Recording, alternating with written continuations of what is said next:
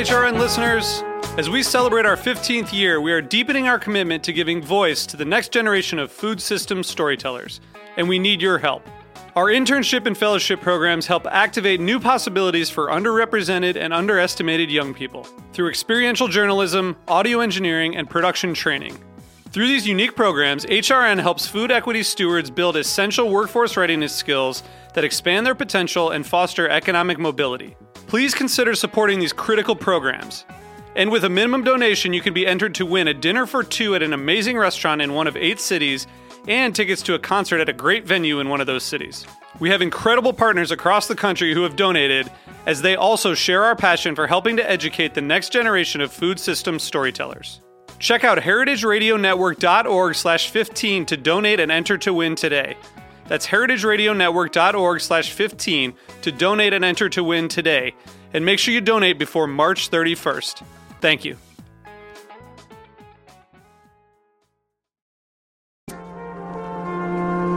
Broadcasting live from Roberta's in Bushwick, Brooklyn, you're listening to heritageradionetwork.com.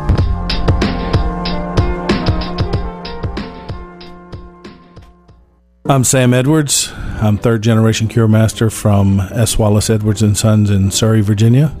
We support the Heritage Radio Network because we believe in the cause and what they're doing. They're supporting family-raised livestock, small family farms, certified humane, pasture-raised, antibiotic-free. Basically, we take the products from Heritage Food USA and make them into Serrano-style hams, prosciutto-style hams, bacon, sausage, like my grandfather did. You can find us at surreyfarms.com or virginiatraditions.com.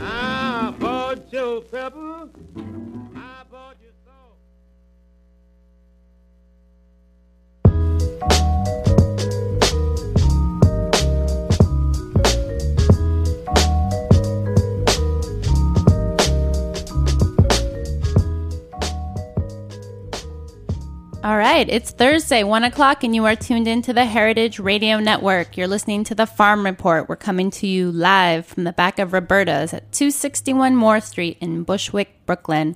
It's a beautiful day here in Brooklyn, 69 and sunny. I'm your host, Erin Fairbanks, and we are in studio with Kristin Wartman. Welcome, Kristin. Thank you for having me. Thank you. So, Kristin, you are a certified holistic nutrition educator, in addition to being a food and nutrition writer. So I would love to kind of just start off the show explaining a little bit of what that title means and what your training is, and kind of tucking into what you do. Sure.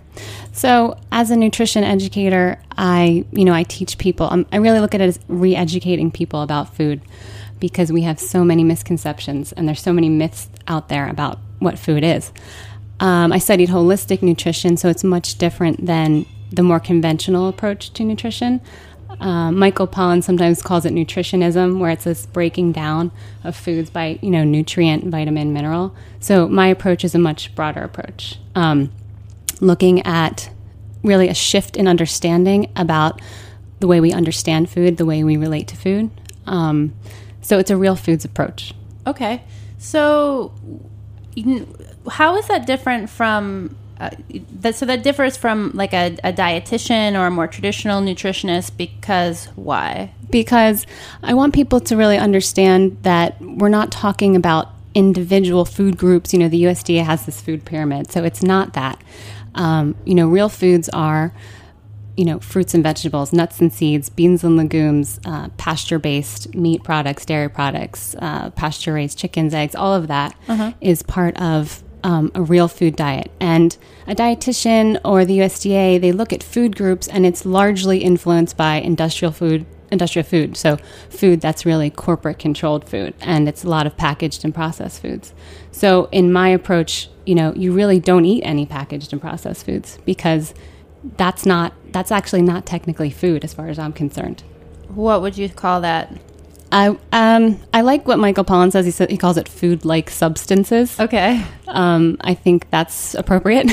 I always think of the Kraft singles being like a cheese product, not actually a cheese. So you do private consulting, correct? Right. And then you also work with a group of doctors, of cardiologists. Right. So when someone is referred to you or you sit down in a meeting with someone, I mean, what does that, can you give us a sense of what that looks like? I mean, sure.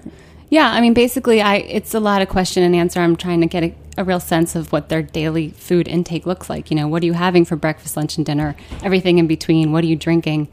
Everything that goes into your body. What is that? And once I get a sense of that, I'm really looking at how I can give them better alternatives and substitutions for, what is usually a predominantly industrial food-based diet, and helping them really see the difference, because food has been marketed in such a way that it's become normalized.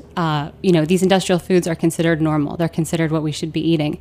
And they're really not. And we can see, as evidenced by the obesity epidemic, the diabetes epidemic, high rates of heart disease, that, this is making people sick. And we need to change that. So it's really about shifting in awareness. Okay, so let's use myself as an example here. So we'll talk about what I had for dinner last night, what I had for breakfast today, and then you can kind of give me some feedback. So, last night, got out of class late, went out to dinner, had a couple of cocktails, a little bit of fried calamari, and a spring roll. And then this morning, I had a yogurt with some almonds and olive oil and a coffee. So I mean, how would you respond to like that? My first question would be, where did you have the calamari and the spring roll? The coffee shop in Union Square. Okay. Probably the calamari was fried in partially hydrogenated oils. So you're getting some trans fats there, which we know raise triglycerides, have a negative effect on cholesterol, contribute to weight gain and diabetes. So I would say, try not to eat those kind of foods very often. And if you do, go to a restaurant that uses, some restaurants use 100% peanut oil. It's not a trans fat. Okay. And that's a way to fry foods. My next question would be, what kind of yogurt did you have in the morning? I just learned this. So it's the Chobani, which apparently they located in New York State to have access to New York State milk supply. So I felt really good about that. It was like the 2% Greek-style yogurt. Okay. Plain. Okay. So my question for that, or my issue with that would be, I don't believe you should eat 1% or 2% milk products. I think we should eat full-fat milk products. And the reason is when they make these low-fat milk products, they add in skim milk usually, or some other type of additive. But the skim milk is actually a powdered non-fat milk solid, which is oxidized cholesterol, which also raises bad cholesterol and triglyceride. Sometimes it's not on the label either. Okay. So that's something to look out for. Use full fat. I would prefer organic milk, because then you're not getting the hormones and the antibiotics that are in conventional milk. And then, coffee, I would say, try to use organic coffee because it's processed with a lot of chemicals if it's not organic. Okay, cool. So, I mean, I think this is like one of the, it's like in conversations that I've had here on the show, it's, often we talk about this idea of, eating healthy or eating whole foods as though we all understand and are talking about the same thing. So, I mean, you kind of giving me this feedback on, choose this, not that, or choose this, not that. And what are resources like you send people back out into the world with, aside, and I guess I'm not really being clear here. Like, how do you mitigate all the choices in the day? Like, and especially someone who's having real health issues with food, you have all these other factors impacting you with regards to your time and your finances, and also your willingness to commit to those things. So how as an educator, do you kind of arm people against the world that they're going to go out in? They're going to get out, hey, you want to go have lunch with me? Or it's Saturday morning and I'm hungry and I'm out. Like, yeah.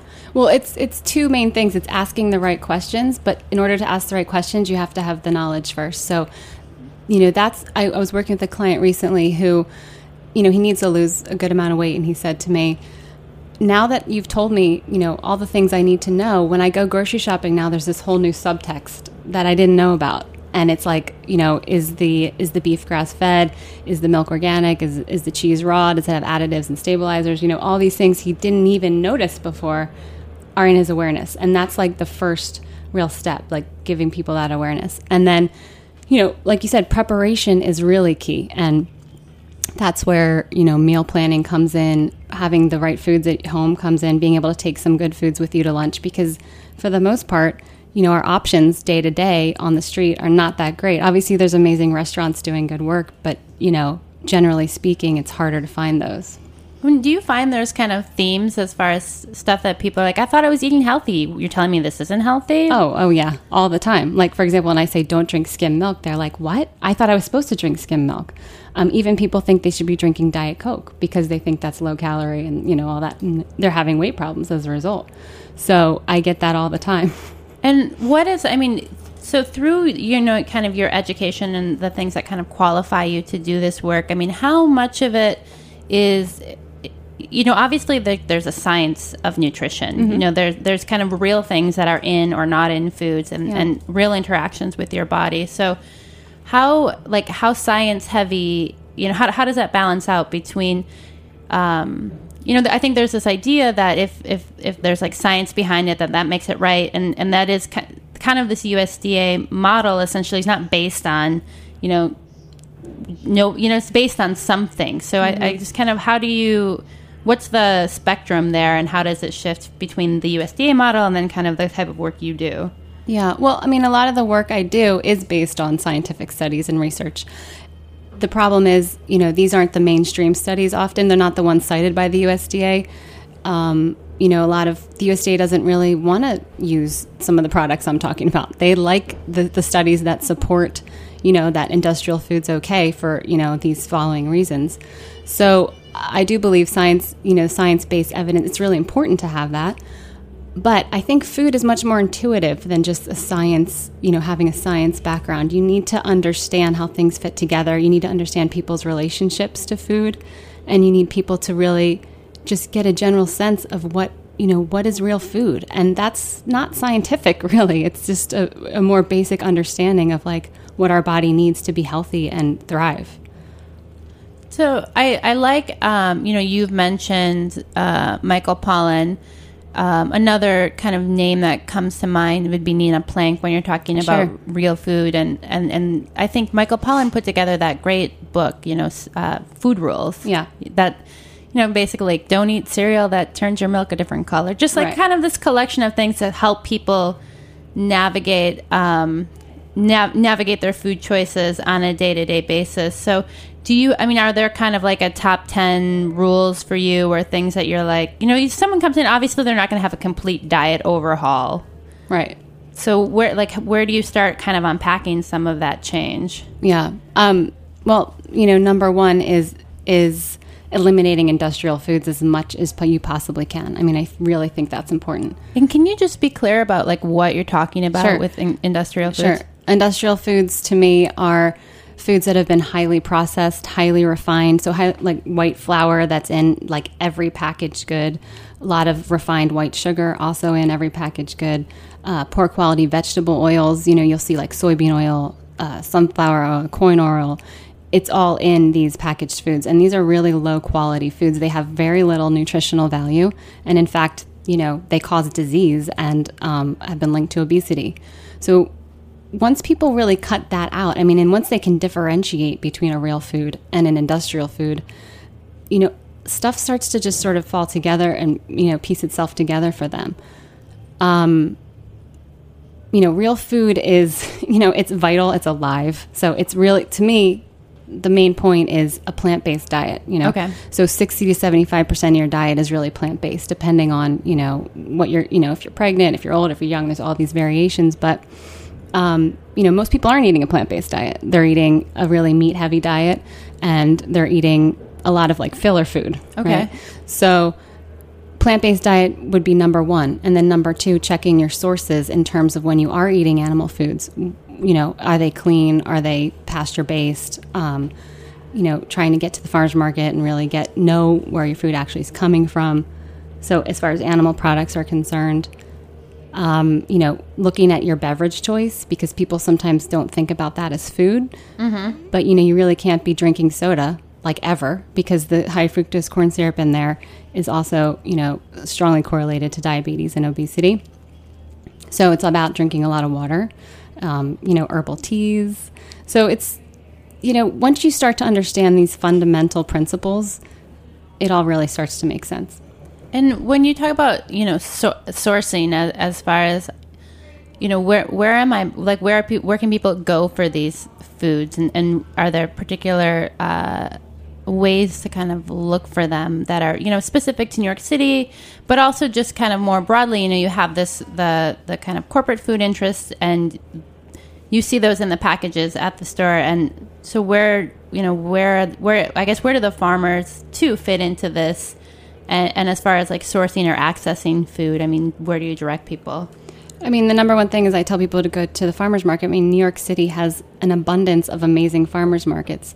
They're all over. And once you get there and you sort of know how to navigate your way around, I'll take people to farmers markets and show them, go to this farmer, get this meat, get this pork, get these eggs, get these vegetables. These are all, this is the way to do it.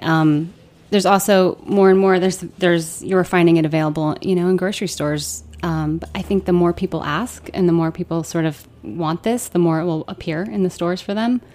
So that's really it, Just being a conscientious consumer. Yeah. Okay, well, I want to take a little bit of a break, and when we come back, I want to talk into one of your recent articles, Why the Food Movement Should Occupy Wall Street.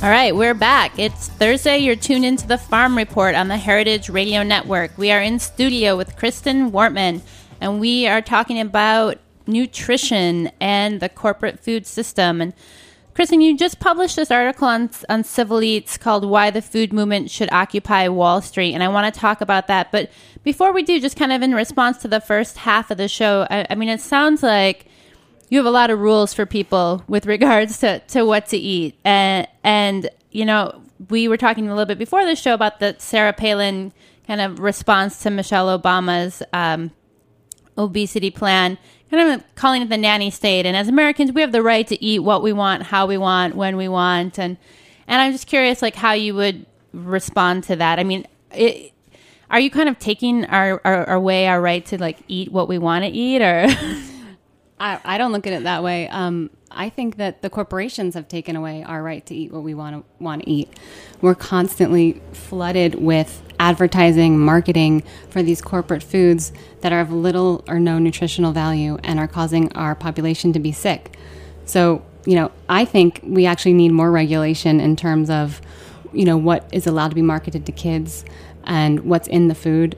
You know, either that or we have to completely boycott the entire industrial food system, which seems, you know, pretty far away from where we are right now. So we need some more regulation, I think. So, I mean, is that what you're calling for in your article, or tell us a little bit about that piece and kind of what you're proposing there? Well, I think, you know, I think the corporations have taken away our right to eat what we want to eat. We're constantly flooded with advertising, marketing for these corporate foods that are of little or no nutritional value and are causing our population to be sick. So, you know, I think we actually need more regulation in terms of, you know, what is allowed to be marketed to kids and what's in the food. You know, either that or we have to completely boycott the entire industrial food system, which seems, you know, pretty far away from where we are right now. So we need some more regulation, I think. So, I mean, is that what you're calling for in your article, or tell us a little bit about that piece and kind of what you're proposing there? Basically, no, I mean, I am actually calling for a boycott of certain foods.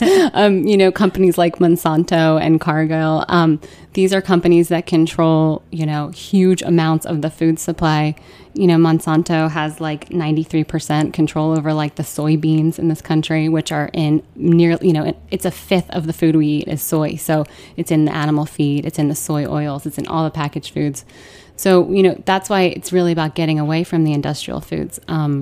I really think that Americans need to understand just how deeply these corporations are controlling our food supply. It's way more intense than any kind of control or, regulation that Michelle Obama is talking about, So Sarah Palin and all of them are completely misguided, I think, about this. About that issue. Yeah.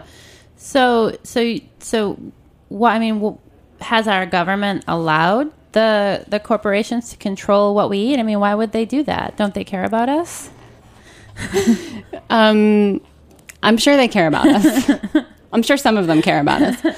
But they have allowed the corporations to do that, actually. There's all kinds of subsidies that, allow all these crops to be produced that are really used in all these foods. There's not very tight regulation. Advertising is like basically you can just do whatever you want. And, kids see an inordinate amount of fast food advertising every day. They said that 84% of parents report taking their kids to fast food restaurant once a week, and it's become really a normal way of living. Okay, so you're saying that essentially we have been the media and the corporations have kind of created this environment where what we now think of as normal is new, is different than it used to be, and it's causing these real impacts of increased rates of obesity and diabetes, and not small increases. I think in your article you cite 75% of the country is overweight? Overweight or obese, yes. And 1 in 3 children born after 2000 will develop diabetes in his or her lifetime.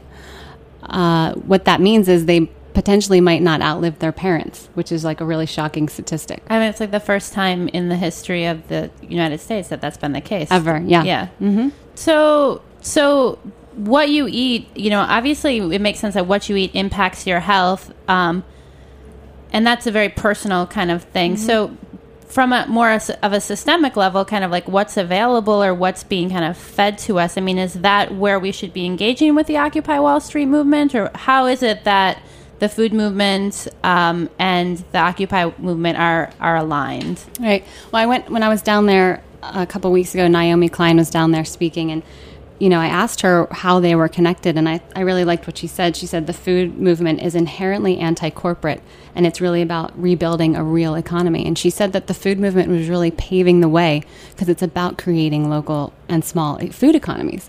If we can do that across the board in all these manufacturing jobs and areas, that's really what's needed.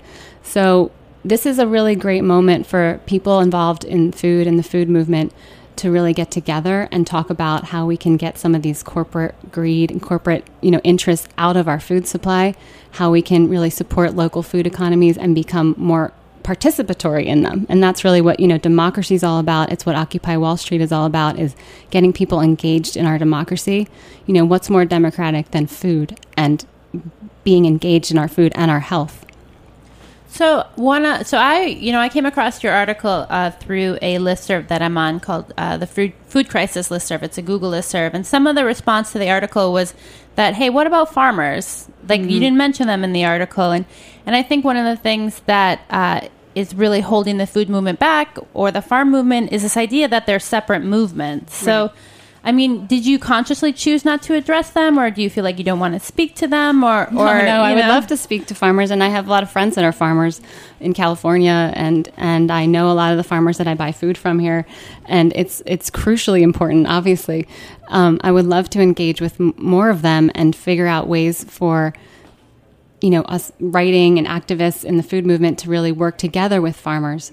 I spoke to a dairy farmer recently. I wrote an article on, it's called Not Your Grandma's Milk. It was on Grist about a month ago. And I was talking to some dairy farmers, and this man, John Bunting, who's an expert on he's been dairy farming for like generations. And he said, look, if you don't want industrial processes in our food, we need more farmers. we need more farmers, and we need more people engaging in it. And I do find that, some of the farmers I talk to are frustrated because they don't feel like their voice is being heard. And, I would love to join forces with them. And I think that maybe through this movement, the Occupy Wall Street movement, we can do that. I think that's one of the things that's been so interesting about the Occupy Wall Street. There's all this criticism, they haven't made demands, or, there's no leader, or, what are they really all about? And, a friend of mine was like, you don't have to be an expert and you don't have to have any answers to be pissed off. Exactly. Exactly. Yeah. And on some level, keeping the movement open like that allows people to see themselves in it, to reflect, what it is that they're frustrated about. Right. I want to get your opinion on, often the food movement is accused of being elitist, and, through your work as a nutrition educator, how are those types of services available to people across an economic spectrum, or how do you, how do you engage with different populations, or what do you see as opportunities for people in your profession to do so? Yeah, I think schools are really the place where you can get, a really broad range across all economic levels, all races, everything. We need to get into the schools and really educate kids at a really young age. It's not really happening. Of course, Alice Waters is doing it in California with their edible schoolyard projects, and other people are doing it here too. But it's really not, by and large, in the American public school system, and it should be a fundamental part of our education, teaching kids about food, where it comes from, how to grow some food and how to prepare and cook food. Because, a lot of my clients don't have any clue how to cook food or prepare food because they just weren't taught. And that's becoming more and more prevalent. But you're right, it is limiting if you don't have the economic resources, to pay someone to come into your home and help you with these things. So that's why I really believe it's a fundamental right to know how to eat healthy food, to know what healthy food is, to know how to cook it, and it should be in the school systems. So if people want to, if people want to get more engaged with nutrition, want to learn more about your approach, are there resources that you would direct them to? Yeah, I think for nutrition, Michael Pollan's great, Nina Plonk is great, Marion Nessel. You can look at my blog. You can go to Civil Eats. There's so many resources online for that, and I think it's becoming more and more readily available.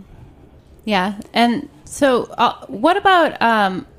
I'm just curious. This kind of just popped in my head, but there is this idea that if you what is the role of exercise, I guess, in diet, or how does that work into your consulting? Can people, as far as if you really want to change how your body looks, or you really want to change your nutritional intake, what's the balance of how much are you affected by what you eat, and versus how much you move? Where can you have a bigger impact? Yeah, that's an interesting question, and a lot of people will have a different answer to that.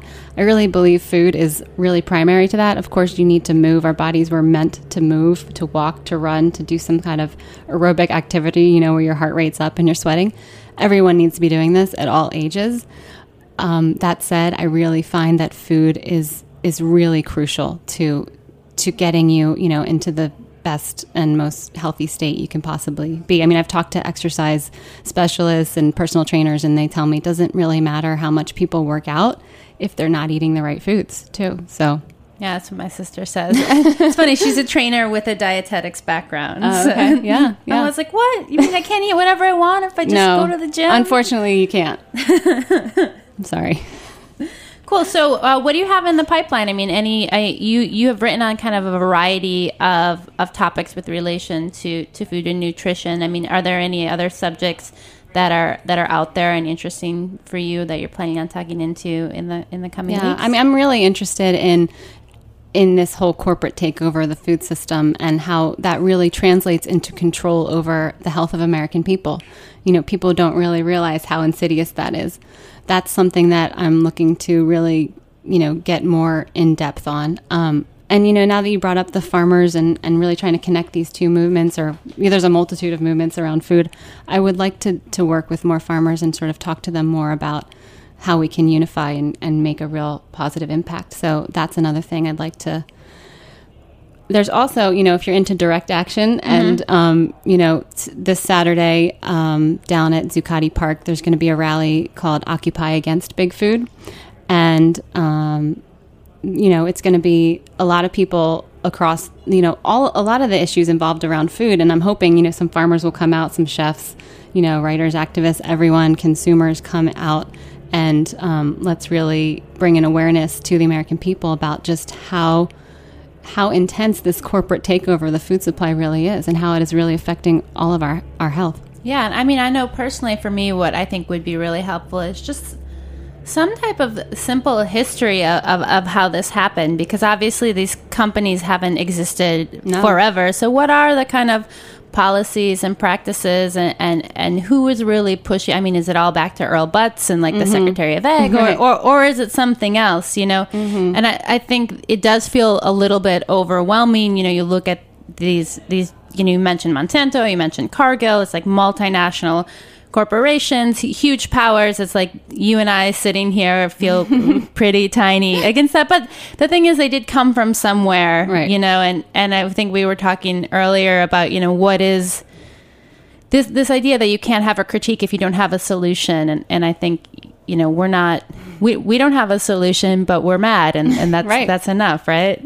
I agree 100%. Just to be talking about these issues and bringing the awareness to these issues is really the first step. And then, then maybe we can start making some demands and really creating some serious changes. All right. So, Kristin, thank you so much for coming in. If you want to read more of her work, you can find her at kristinwartman.wordpress.com. Check out the rally this Saturday. And then at 2:00, come over to the Astor Center. We're doing a goat butchering tasting demo with Jacques of Palo Santo, Margot and Alex from Consider Bardwell Farms, and Ann Saxelby of Saxelby Cheesemongers. We'll have tacos, we'll have wine, we'll have goat cheese. Visit the Astor Center website to reserve your spot. Tickets are $35. I think there's still a few spaces left, and it should be a good time. Sounds like real food. Real food, that is right. Real food in real time. All right, so you've been listening to The Farm Report. Kristin, thank you so much for coming in. Thank you for having me. And we'll catch y'all next week.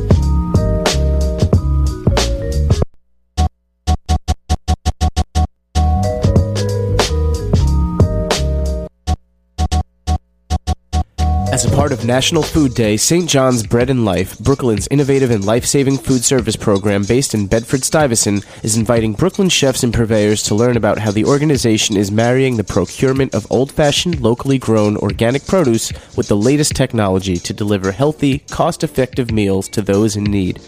St. John's Bread and Life, located at 795 Lexington Avenue, will hold an open house on Monday, October 24th from 6:30 to 8:30 p.m. Visit www.foodday.org to sign up for the event.